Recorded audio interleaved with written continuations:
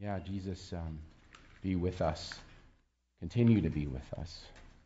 Now as we consider kind of state of the church and we look a little bit at your word, God, would you continue to shape and form us and mold us into the community, God, that you want us and that you've called us to be. But for today, may we receive all that you have for us. Open our hearts and our minds to follow the leading of your Spirit. And I pray this in Jesus' name. Amen. Kind of loaded. You saw the email I sent out last night. I appreciated your prayers. I recovered from COVID, but I still have the cough, and it drives me crazy. So after I talk a bit, I'll probably start coughing again. But I have the cough drops here, right? Yeah. And I was thinking but no, it's not funny. I was going to forget it. I'm thinking about cough suppression and how I wish the mics had a cough suppression thing for it, but it's a play on words anyway. So we're in a new chapter we're starting this month, and we're looking at this idea of like narcissism in the church, specifically in leadership. And we're going to start with a video. It's a video that I showed 3 years ago when it first came out. I don't even remember what the series was that I used it in or what I was trying to get across. Maybe it was just for a laugh. And it was kind of in the midst of just the beginning, probably it was pre-COVID, and in the midst of what we're experiencing now with deconstruction in the church and the failings of Bill Hybels and James MacDonald, who are two well-known kind of megachurch pastors from the Chicago area, two men that I grew up knowing about and right next door to. When I first saw this video we're going to watch, I laughed. I thought it was hilarious, and now when I watch it, it just makes me sad. Yeah. But anyway, so watch it, and as you watch it, I'd love for you to think about, like, how would you describe a healthy church? You know? I'm talking to myself. It's weird. How would you describe a healthy church? Maybe it's a church that you would, that maybe some of it's this church, maybe some of it's another church, a church you'd like us to become, or maybe a church if you're on vacation you'd like to visit. But anyway, so watch this video and then we'll talk a little bit about that question. How would you describe a healthy church?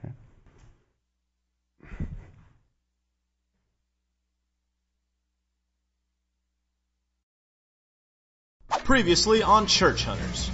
This is your first church. This is Creekside First Baptist. Honestly, right up front, didn't love the name. The Sunday morning experience was just a little too traditional. Hey guys, how we doing? Hey, good. How are you? Doing good. So I know you didn't love the traditional vibe of the last place, okay? But I think this church is really going to do it for you. Yeah? It takes relevance to a whole new level. Behind me, you will see molded clay, jar art, tapestry, canvas, mosaic church. I love beautiful. Right? So you've heard of interdenominational. Right. And you've heard of non-denominational. Well, this church identifies as interdenominational. Wow, that's perfect love for us. it. It really is. But here's the kicker. A lot of celebrities go here. Yeah? What? Jeff Foxworthy. We love him. Yep. We really do. Ben Higgins from ABC's The Bachelor. Perfect. Several Real Housewives. Ooh, And Usher even came here one time. Yeah. Shut up. Yeah, well, follow me. Come on. Let's do it. So refreshing. Honestly, that last church was just way too traditional. It was Yeah. too much. It was like we left there feeling convicted. Like, Ugh. right? Right. We're looking for more of a Tony Robbins type sermon. Like inspiration, like a TED Talk with a Bible verse. Yes. Oh, yes. Right? It's perfect here. We love it. It really is. We love it. Awesome. Cool. Well, you guys know a lot of contemporary pastors speak out of the Message Translation Bible. Right? Or this pastor speaks out of a brand new translation. It's the Tumblr Bible. Shut We love Tumblr, up. This though. is great. Wow. A lot of emojis, a lot of abbreviations. Oh, I couldn't ask for. And how many seats in here? Oh, it is 6,000 altogether. Babe, 6,000. I gotta be in this worship band. That's Imagine me up on that jumbotron mid guitar solo. Do you know how many Instagram likes you get? Oh my gosh. We find it hard to find a church right now because I grew up Catholic. I grew up and Baptist, so. So, like, we drink. Yeah, but in private. I mean, obviously you get it. Basically, in terms of like worship, I think we're looking for like a Jesus culture type feel. Oh, I love them. At Hillsong, obviously. Oh, Obviously- lead me to the cross? Hillsong's great. Like a Bethel minus the spontaneous Yeah. stuff. Yeah. Just for me, I connect in worship more when the leader is attractive. Personally, I'm a Carrie Job guy. Oh, okay. Well, she's married. So is Christian Stanfield. Wow. So one of my personal favorite things about this church is the service times. Okay. There's an 8:30, a 10, a 1 o'clock, a 5:30, and even a 7 o'clock service. Oh, there's nothing around like 2-ish? Yeah, for us, for what we need, 2:15 is best. Yes. How many songs do they do during worship? Usually 5.5, depending on where the Spirit leads. Oh, Wow, babe, is that a lot? Well, if that's too much for you, they have a program here called the Worship Assist Program. Okay. So if you ever get tired during worship, an intern will come out and just hold your arms up. You just keep worshiping the King of Glory. Just like that. Wow. I love it. You can still look super spiritual. And my arms get so tired from yoga. Same. I actually like this church. I think we can make it work. It was all right. I mean, it was good, but I emailed the pastor and he didn't immediately respond. So we're taking these vessels elsewhere. Oh man, right? Oh, that's harsh, right? And I know it's an extreme, but right. So we won't talk so much about that, the sarcasm in it, because there's a lot. How would you describe a healthy church? Why don't you talk with a person sitting next to you? Like you can answer this question. Use the phrase: "A healthy church is a place where," and fill in the blank. Okay. So go ahead and talk with someone sitting next to you.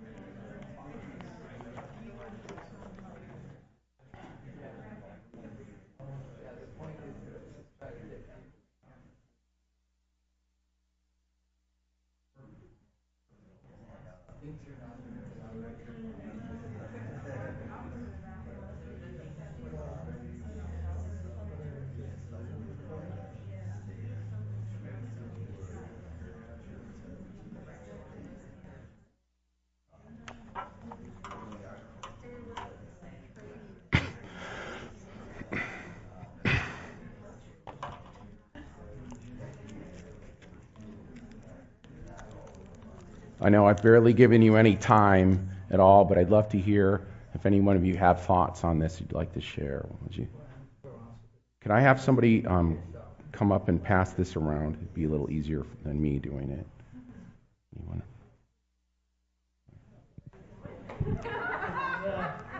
No, they like how they're fighting over it. Healthy churches where nobody wants to help. No.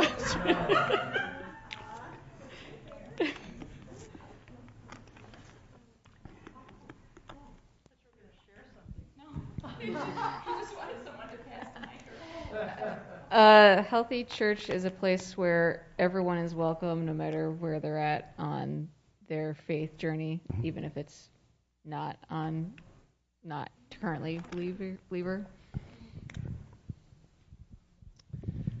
The mark of a healthy church, also everyone being welcome. I love that people who are leaving, can stand tall and be blessed in the same way that the people who come are. And they feel safe enough to do that, not to kind of disappear. Are you prefacing an announcement there? No way, I came here to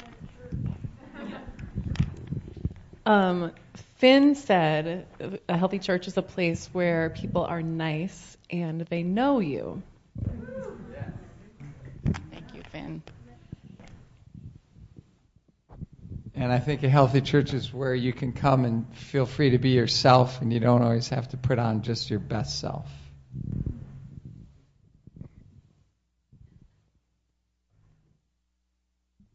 A healthy church puts God first over our own needs and desires.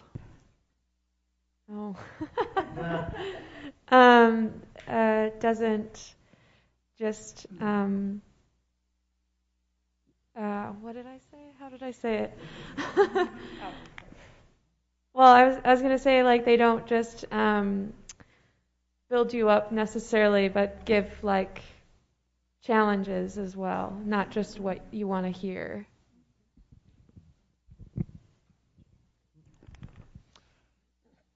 One, a healthy church is where you will know they are Christians by their love.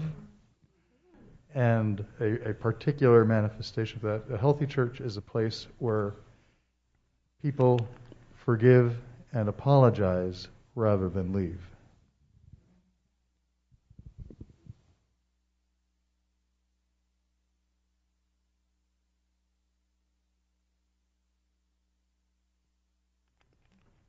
Thank you. I think one of the things I was thinking too is a healthy church is a place where people can be vulnerable with one another, share their brokenness, not feel judged. It's also a place where they know they're going to grow, right, in their relationship with God and others. And so I brought this up as a place to start because kind of the premise of the chapter this chapter. How many of you had a chance to read the chapter on narcissism? Yeah. So I did. I did. Thank you, Doug. Well, I'll bless you and honor you and.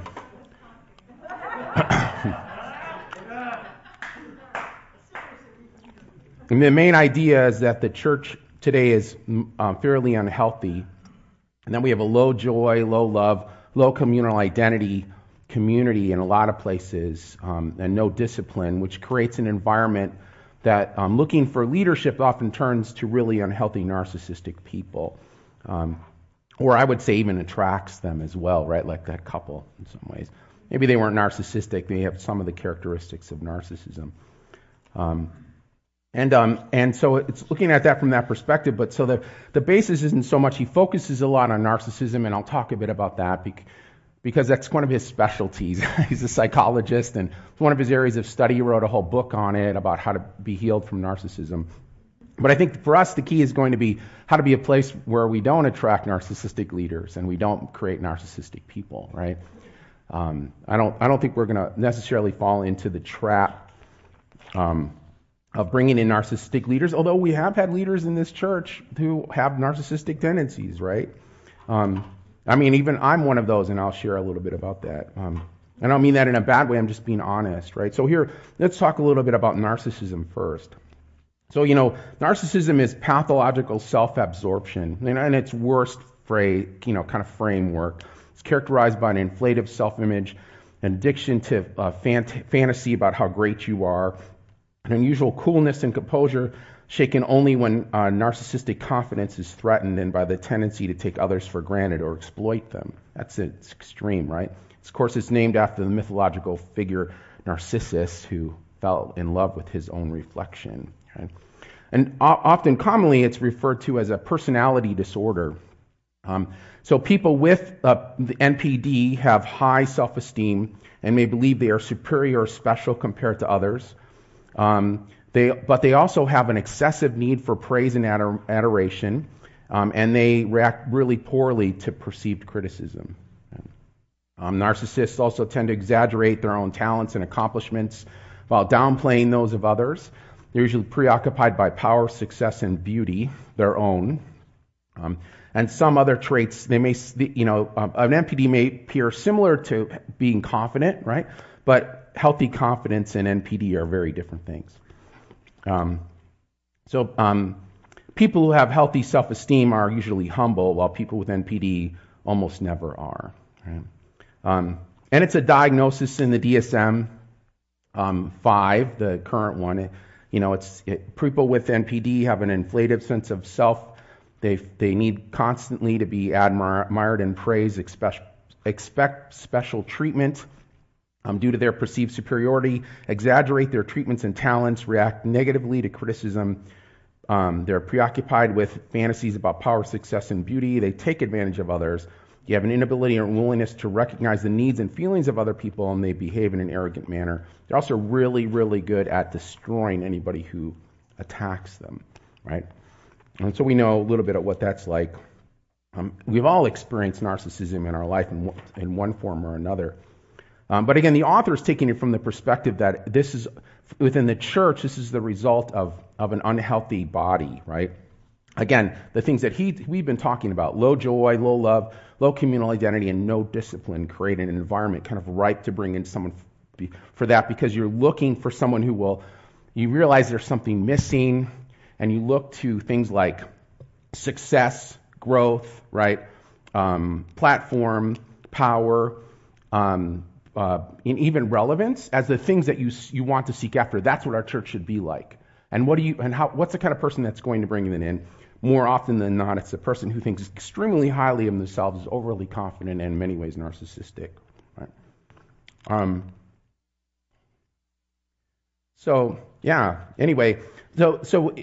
Jim Wilder defines narcissism in an interesting way. He says the narcissist is someone who was unable to metabolize shame in a relational way.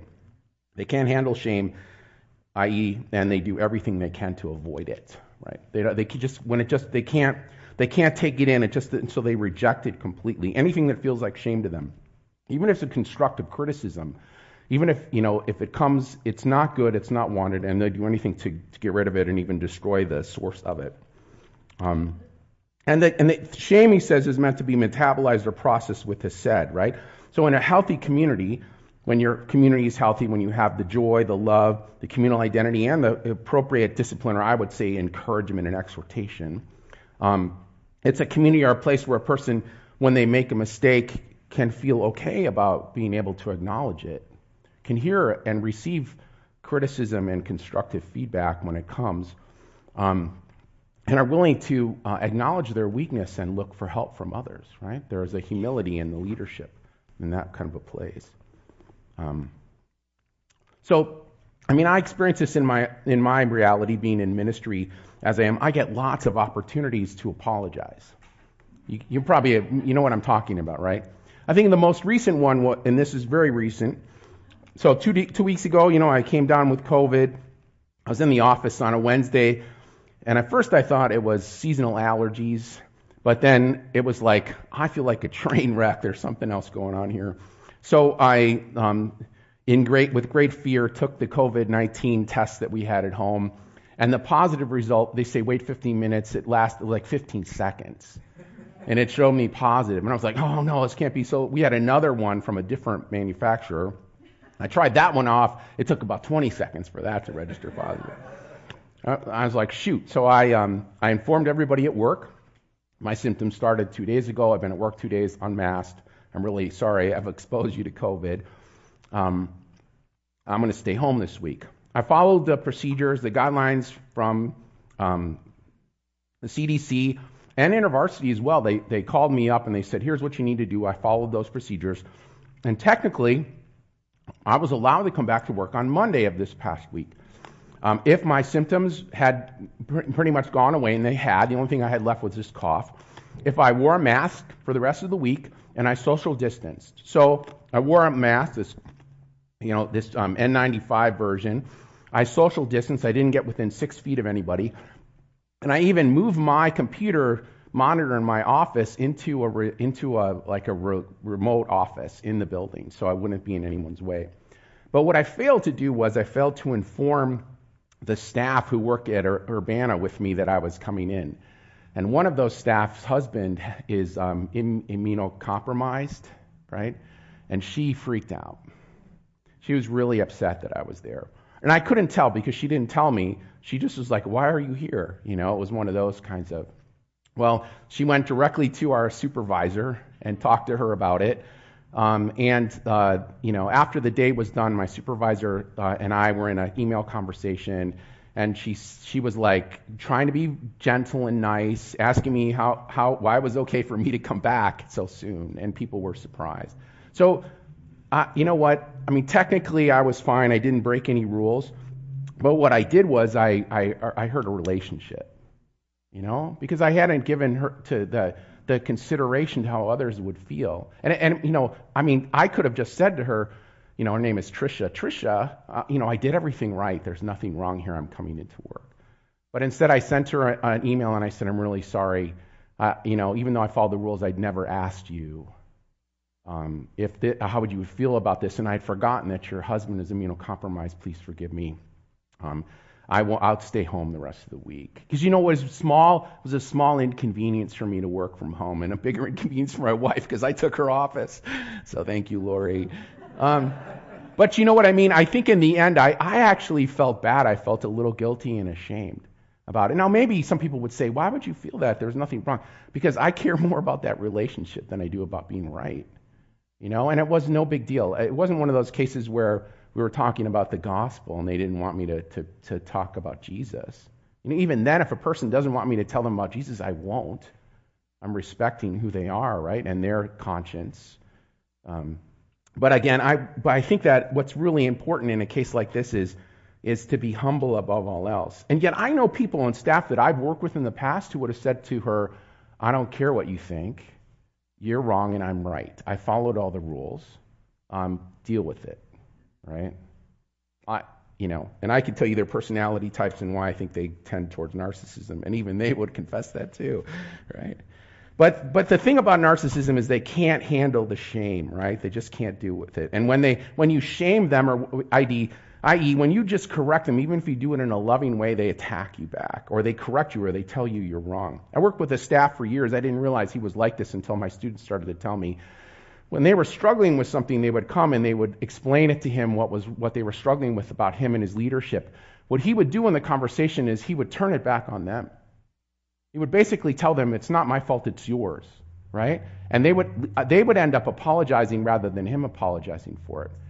Right? It got to the point where when this happens for so many, we lost our whole leadership team from this particular chapter, and I had to do an intervention with the staff because I didn't know this was going on. This is all behind closed doors. And we pulled him off campus. You can't work with students, I mean, he's a good staff in a lot of ways. He still works for InterVarsity, but that just showed there's something there amiss with your personality and your character. It's not Christ-like. It needs to be addressed, right? Again, it's not that important to be right all the time, right? To how you look in other people's eyes doesn't matter. It's the relationship that's more important. So I think about this, and I think about how the author, he's pointing this out, and basically what he's saying is, this is the result if these things aren't in place, right? And he points out the fact that this is happening around churches today. A lot of churches deal with this reality. There's an emphasis on the wrong things, he says: growth, size, popularity, the message, the type of musical worship or the quality of it, even children's ministry. Not that these things are bad, but they're not they're not the most important thing, right? They're just part of. These are important things, but they're not the most important in the end. They don't, having these things really great doesn't mean you're a healthy church. You could be a big church with all those things and be terribly unhealthy. And there's great examples of that I'm about to share, and some of you know these already. And many churches kind of find themselves building these things not because they're necessarily wanting to see the kingdom of God grow, because honestly, it's their ego is impacted. They feel bad if they're not as big as or bigger than the other churches down the road. There's a constant comparison that goes on, and you know about this all along. And every time I think about this in myself, I'm a little I feel bad thinking about my own struggle on in campus ministry, comparing InterVarsity with Chi Alpha or with Cru. Always some of those ministries being bigger than us. Why can't we get better? What do we have to do in order to get bigger? Right? Is that really what's important? No. Why does it drive us so much? Right? Those are the kinds of things. Is it because I'm feeling a bit insecure in my own personality? So here, what is it that drives churches? And you can talk about this a little bit, give you a chance to kind of express where you're at. What is it drives churches to things like to growth or size or popularity or relevance, right? Over loving one another. Why don't you talk with each other about that?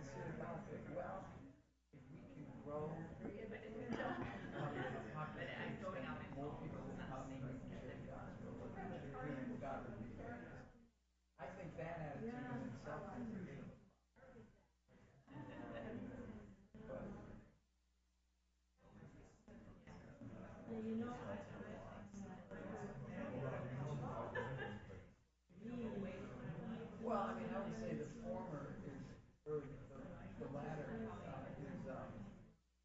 more narcissistic. You just want the status. I think the other is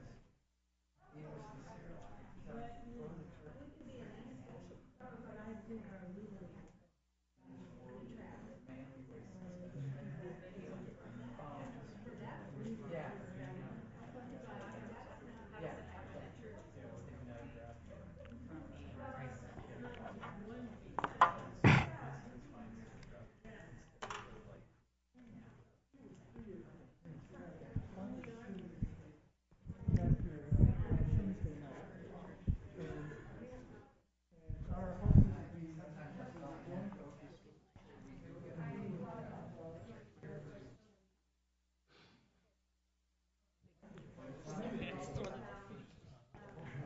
Okay, let's share a little bit.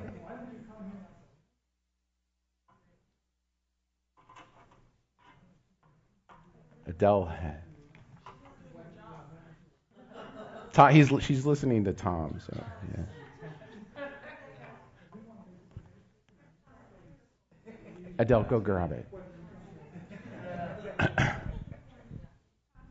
Then you can pass it around. Okay, well, I just said that. Oh no, sorry. Love is not like a quantifiable thing that you can be like, we're the most loving church around. But you can be like, we have the most people, or, we make the most money from tithes or whatever. And they want influence and they want power, and that's why churches want. Okay. Yeah. All right, thanks. Someone else? I want to hear what Tom is saying. Yeah, he can be after Susan. I think it's tied, too, to how we want to be perceived ourselves. I go to that church. You know the one. Yeah. The one with the great pastor. The one with the great worship group. Yeah. And that big church, that's the one I go to. Yeah.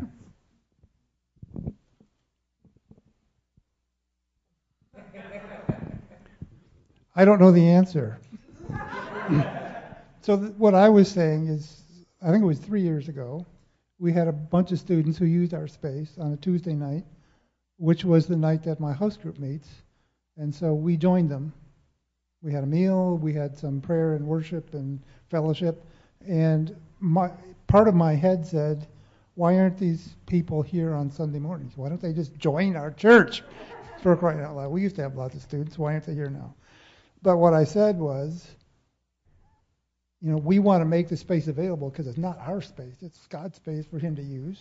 And so if you guys want to make this your space for this kind of activity, bless you guys, we want to make it available, whether you come here on Sundays or not. Yeah.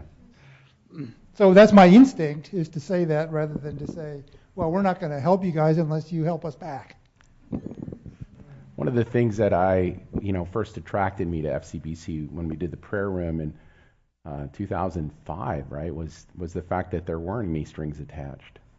That it was freely offered. The space was freely offered with joy, and with no expectation that it would result in anything. It did result in some great things, right?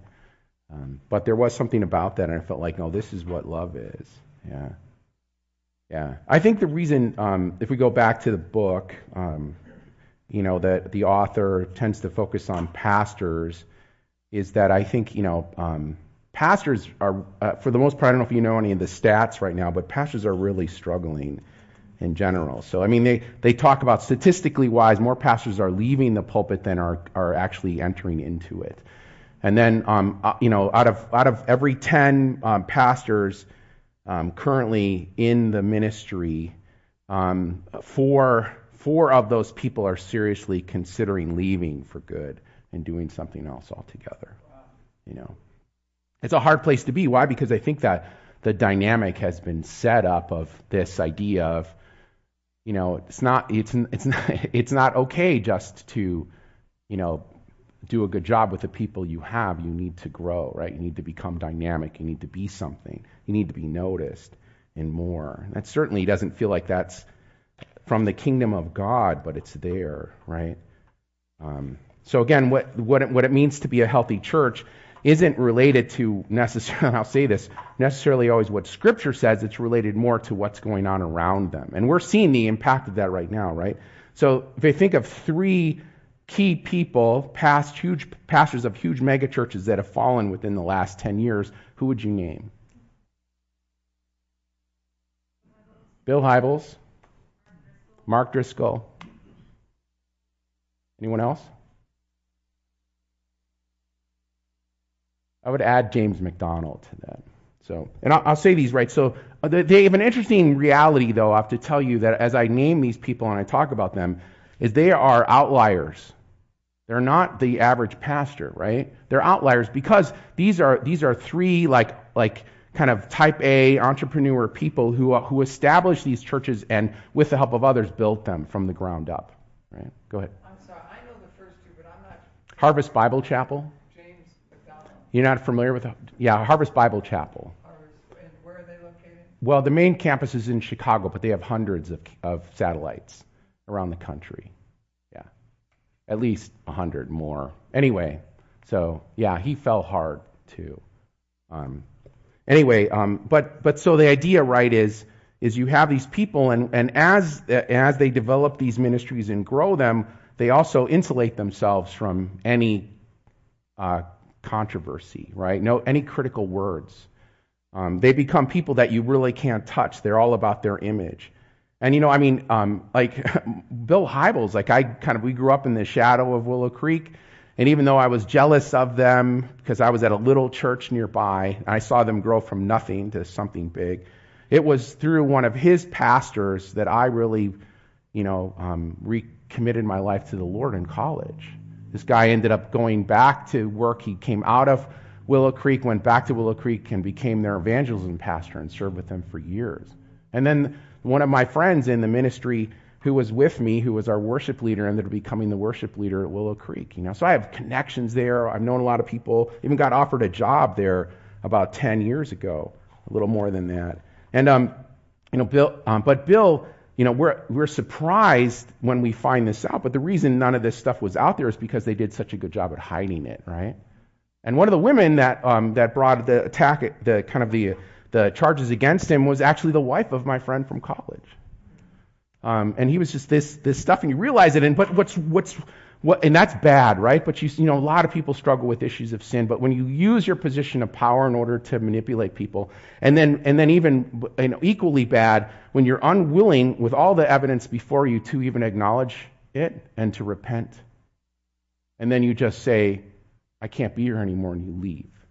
And this is true of every single one of these people: Mark Driscoll, Bill Hybels, and James MacDonald. They all did this in one way or another, whether it's mismanagement of funds, abuse of people, creating these kind of situations where they were immune to any controversy. Bill taught this. I thought this was brilliant when I first heard it years ago. He was talking, I have a lot of people that come up to me after a service, after I preach, with unrequested, thoughts or criticism on my talks. And he said, what I used to do, and this is him, right? I remember correctly. I used to argue with them, but that would get nowhere. So eventually I just learned to say, well, thank you very much, right? But here's what I thought, wow, that's brilliant. But then as think about the problem with that. He's basically saying, I don't give a crap about what you're saying. I'm not willing to listen to you. You have nothing worthwhile saying to me. Now, you guys are pretty good to me, all right? There's probably a lot of times when you could say, Peter, that wasn't the best thing. But it has happened once in a while, and it's hard to receive even then, But I also realize, no, I need to be willing to hear and trust that you have something good to share that'll make a difference in my life, right? That'll help me be better. Not just at preaching, but I'm just really funny. I shouldn't do this, but I use it in a way that doesn't make sense. But I remember this guy who I know who would preach, and sometimes he would make things up. Just make it up. And you could tell he's making it up. You're just making that up, But rarely, anyone ever went to him and said, hey, dude, I appreciated your message, but you just made that up. Because there's nowhere in Scripture that says anything like that, right? Where did that come from? But no one ever did that. I think it could have potentially helped him if someone had actually done that, right? for him. And I think that if I ever make something up, please come say, Peter, I think you just made that up. Why did you Because he captivated people. Because he captivated people. Because he was hard to approach about things like that. Because you wanted to be his friend and on his good side. He had some of those narcissistic tendencies, right? Yeah. And that makes it hard, especially when you're in awe of somebody, to say, "Whoa, wait a minute, what's that all about?"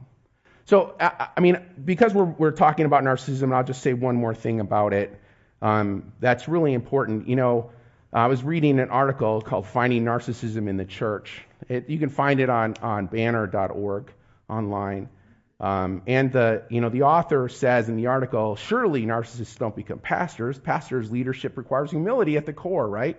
And he said, when I think about pastoral leadership in particular, I'm drawn to Philippians 2. Right? And so am I. That's one of my favorite verses, but I think everybody should follow it, especially pastors or church leaders, right? Who, being in the very nature God, did not consider equality with God something to be grasped. Rather, he made himself nothing, right? By taking on the very nature of a servant and being made in human likeness. That's what we're called to be, like, to lower ourselves, right? With others we serve. Not the person who lords over them, but comes underneath. Any leader needs to be the person who comes underneath and helps lift people up, right? And so he was in this conversation, and he said, one of his colleagues pulled him aside and said, and this is a quote from this article, "You know, Chuck," guy's name is Chuck DeGroat. "I've been in seminary education for 30 years, teaches at a seminary in Michigan, right? 90% of the general public doesn't like public speaking, but we get the rare few that not only enjoy being on stage, but feel really comfortable saying, 'This is the word of the Lord.'" Think about that, right? What does that take to be able to do that? Right? And when he said that, his words ring true, right? He said, "I've done hundreds of psychological assessments for pastors." This guy teaches counseling at the college. And the assessments include long narratives, personality tests, and assessments of clinical disorders. And what I found is stunning. The vast majority of pastoral candidates show elevations in a category of cluster B personality disorders. I call this the narcissism family. It's a cluster of disorders that feature dramatic, attention-seeking behavior along with a heavily armored personality that protects them from anything that makes them feel vulnerable. The two disorders with the most relevant results are narcissistic and histrionic personality disorders, two close cousins in the narcissism family. There was another, this is another research that was done in 2013 to determine the prevalence of narcissism in pastors. They surveyed 1,300 pastors. Now, mind you, it was a small percentage, and even only 30% of them participated, but of the 30% of those were in the spectrum of narcissism. So, and let me be clear. I mean, what we're talking about here isn't if you're on the spectrum, you're the worst of NPD, right? Everything's on a spectrum, right? Some have it full blown, others have significant symptoms, and others just have the sniffles. This is another quote that I'm reading. And not every confident leader is narcissistic, right? Confidence doesn't mean necessarily narcissistic, right? So, but not everyone, he says, who enjoys applause is narcissistic. But it's telling that the vast majority of pastors in the test in this cluster, test in this cluster of personality features. That's pretty scary, right? When you think about it.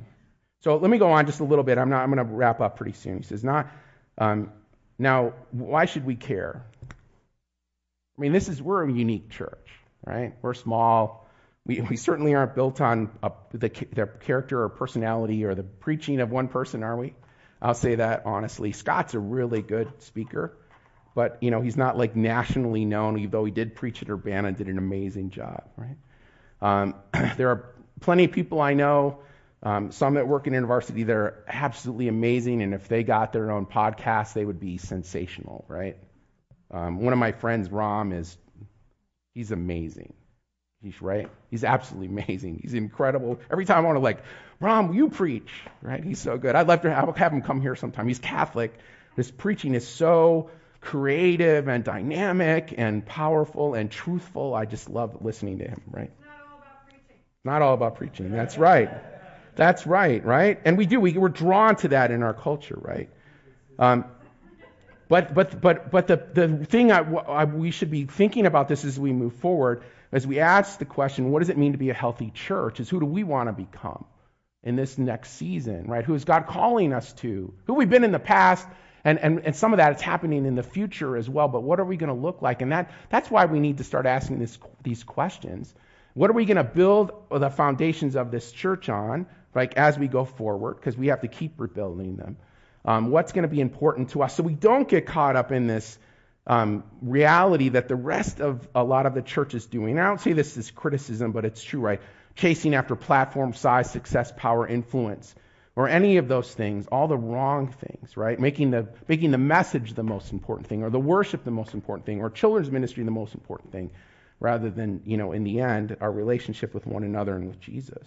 What kind of culture do we want at FCBC in the future?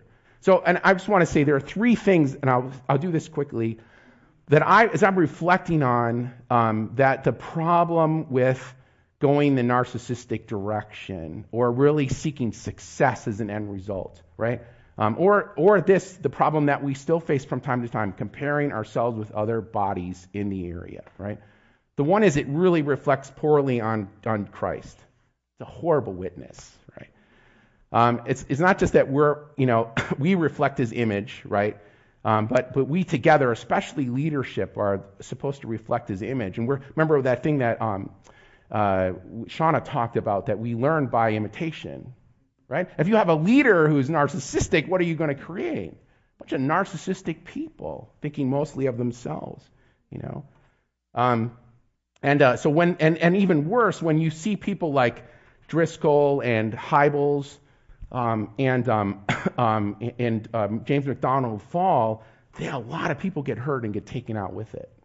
Right? You wonder why we have this reality of deconstruction happening. It's partially because we have these really, really selfish leaders in the church that represent Jesus to the world. And for a while, they're like rock stars, and then they crash hard and they burn. And people start to reconsider wanting to be a part of the church, and others even reconsider whether Jesus is for real, right? And then, so that's it. So not only does it reflect poorly on Christ, it, instead of growing the kingdom, right, inviting people into the kingdom, it actually chases them away. They don't want to be a part of it. They see us and they go, look, you hypocrites, we want nothing to do with you, right? Just one of the many things the church is screwing up with. Rock stars have no place in the kingdom of God. I don't know anywhere in Scripture where it says, grow big, become popular, have lots of success. Do you see that in Scripture? I see the disciples, what do? They go out and they die. That was for dramatic effect. Yes. Right?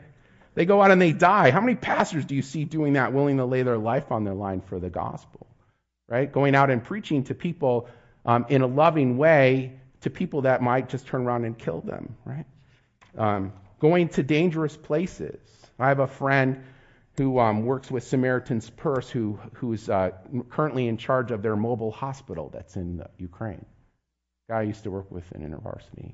I was with his kids at camp a couple weeks ago at Cedar Campus when they found out that their dad, his two daughters, that their dad was going to Ukraine.